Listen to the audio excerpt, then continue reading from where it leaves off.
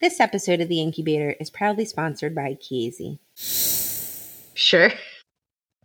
The first paper I wanted to talk about is an important paper that came out in the Archives of Disease in Childhood, Fetal, and Neonatal edition. It's called 2-Year Outcomes Following... you see, I didn't mute my phone. It's usually me that's getting reprimanded for not muting. You see, we're all imperfect. Now, so this paper is called 2-Year Outcomes Following a Randomized Platelet Transfusion Trial in Preterm Infants. And its first author is Carmel Maria Moore, and it's from the PlaNeT2 MATISSE group. And for those of you who are remembering, this was the trial that was published, now I'm blanking, maybe 2019. And so the PlaNeT2 MATISSE trial was a large international RCT that looked at platelet transfusion thresholds on both short-term and long-term outcomes. I think the initial paper was published in the New England Journal of Medicine, and it reported the short-term outcomes, and it really looked at whether you had a liberal versus a more restrictive thresholds, 50,000 versus 25,000, platelet transfusion thresholds. How would that affect the outcomes for these babies?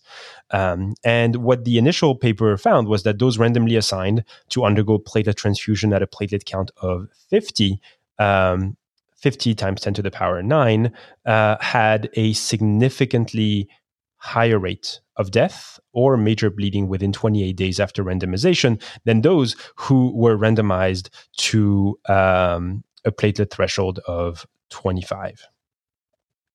So the other interesting piece that, because I think this paper came out before even the inception of the podcast, so we never really had a chance to review it, but everybody read this paper. But what was also interesting was that this benefit, this was also demonstrated, this difference was also demonstrated irrespective of baseline risk of bleeding or death. So this paper really is about determining whether the higher versus lower transfusion threshold for platelets changed the composite outcome of death or survival with significant neurodevelopmental impairment at the corrected age of 2 years. So it's the paper really giving us some of these long-term outcomes.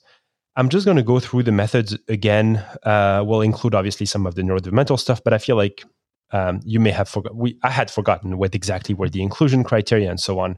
So the study really included babies who were born at a gestational age of less than 34 weeks, had a platelet count of less than 50,000, and the cranial ultrasound performed within 6 hours before randomization. And that didn't really have major IVH, obviously. They excluded babies with life-threatening congenital malformation, major bleeding in the previous 72 hours, fetal intracranial hemorrhage, immune thrombocytopenia, the refusal to administer vitamin K, and babies who had a very low probability of survival. Now, interestingly enough, preterm infants with a major bleeding could be eligible once that 72-hour period passed, and so they could then be included. The intervention was basically platelet transfusion given at a dose of 15 milliliters per kilo when the platelet count was either less than 25,000 versus less than 50,000 per cubic milliliter. 25 being the low threshold, 50 being the high threshold. And then, of note, the protocol did permit additional platelet transfusion for clinically significant bleeding or surgery or invasive procedure. Fine. So how did they assess neurodevelopmental outcomes? So they were assessed at all the centers that participated, and ideally, they were done with the Bailey 3 and the Griffith Mental Developmental Scales Extended Revised, so the GMDS-ER. Scores more than 2 standard deviation below the mean represented an unfavorable outcome. And what's interesting is that when these tests or when these tools were not available, basically what they did was that they contacted parents/guardians directly by phone to ask them to complete a patient reporting assessment, specifically the Parent Report of Children's Abilities Revised, the PARCA-R, and that's basically a survey that has been evidence-based to use parental report to assess neurodevelopmental outcomes. It's a lot of work, what they did.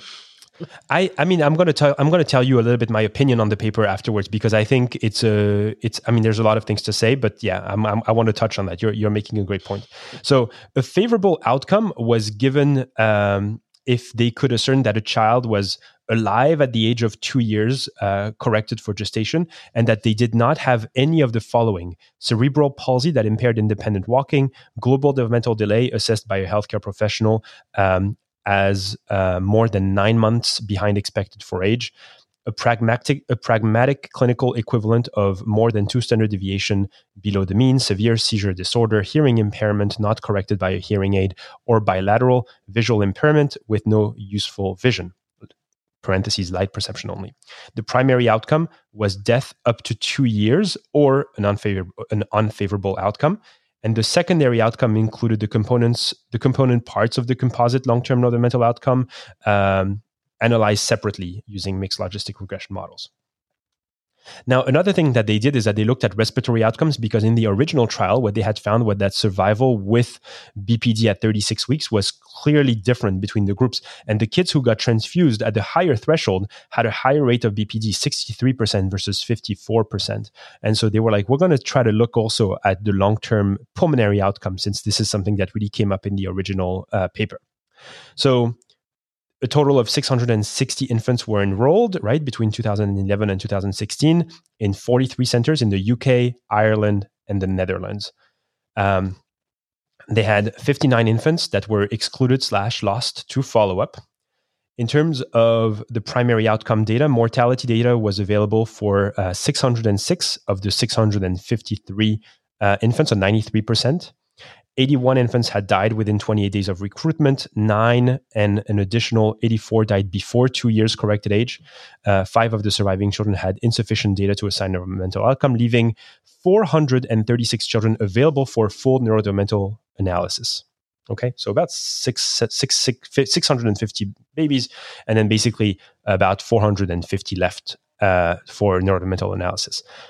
It's very important to make this point. Only 41% of children had formal neurodevelopmental assessment, meaning they were able to get an actual assessment done in person with the BSID-3, the BLE-3, and the rest had to go through this parental assessment form. What they found was that infant randomized to a higher platelet transfusion threshold of 50 compared to the lower one, 25, had higher rates of death or significant neurodevelopmental impairment. Of 296 infants assigned to the higher threshold, 147 died or survived with an unfavorable outcome, compared to 120 of 305. So the difference was 50% of the group on the higher threshold died or survived with an unfavorable outcome, compared to 39% in the lower threshold group with an odds ratio of 1.54. Looking at some of these respiratory outcomes, of the 296 children who were in the higher threshold group, 38% died or required respiratory support at 2 years of age, compared to 28% assigned to the lower threshold group. 22 children in the higher threshold group required respiratory support at 2 years corrected age, compared with 9 children in the lower threshold group. So that's quite different, 22 versus 9. The conclusions of the paper is that the higher platelet count threshold for prophylactic transfusion in preterm infants less than 34 weeks at birth increased the rate of death or neurodevelopmental impairment at 2 years corrected age. There's no evidence to support a high prophylactic platelet transfusion threshold in preterm infants, and there's increasing evidence of harm persisting into childhood. As clinicians, we need to question whether a liberal approach to platelet transfusion can be justified on clinical or ethical grounds. So I guess this data obviously had to be reported. It does highlight the difficulty in performing. We often commend other groups who are able to have very high follow-up rates and are able to really evaluate infants at rates of like 90+% 2-3 years down the road. And I think in this case, you see that only 41% was really able to get a formal neurodevelopmental assessment. And you may say, this invalidates the data for me. I'm not going to rely on this data. I don't think it could be used. That's up to you. But it does first of all, it should not obscure the fact that the other 60% of the patient populations were followed in a way through a parental survey. So that should not eclipse that. But also, it highlights how difficult it is to perform neurodevelopmental follow-up 2 years after birth. It is extremely, extremely difficult. So the data, I think, is interesting. I think it reinforces what was published early on in the first paper, but definitely highlights some of the issues that we all run into when it comes to performing neurodevelopmental follow-up. What this kind of highlighted for me, I agree with you entirely on all of those things. But what it highlighted for me was when a baby is that sick, right, and they're so thrombocytopenic, gosh, just how at risk they are for both the short-term mortality, but long-term morbidity. And, we've been talking about this a lot in our unit about prognosticating outcomes for families when these other, and what we have is like, the head ultrasound. But when we have these other factors that are additive, right? Infection, inflammation, that it's hard to quantify, but we know impacts neurodevelopment. And secondly, that, none of our treatments are without risk, right? And I wonder if maybe we have to go back to the basics of storing blood and transfusing blood. And is there a way that we can make it less inflammatory? I don't know, but you want to reinvent? Reinventing the wheel here. I just feel like that's something in medicine that we're like, well, this is how we do it, but maybe there's a way to do it better. I don't know. Someone get cracking. Get right on that. That's not a study I will do. Somebody else. This podcast is intended to be purely for entertainment and informational purposes and should not be construed as medical advice. If you have any medical concerns, please see your primary care professional. Thank you.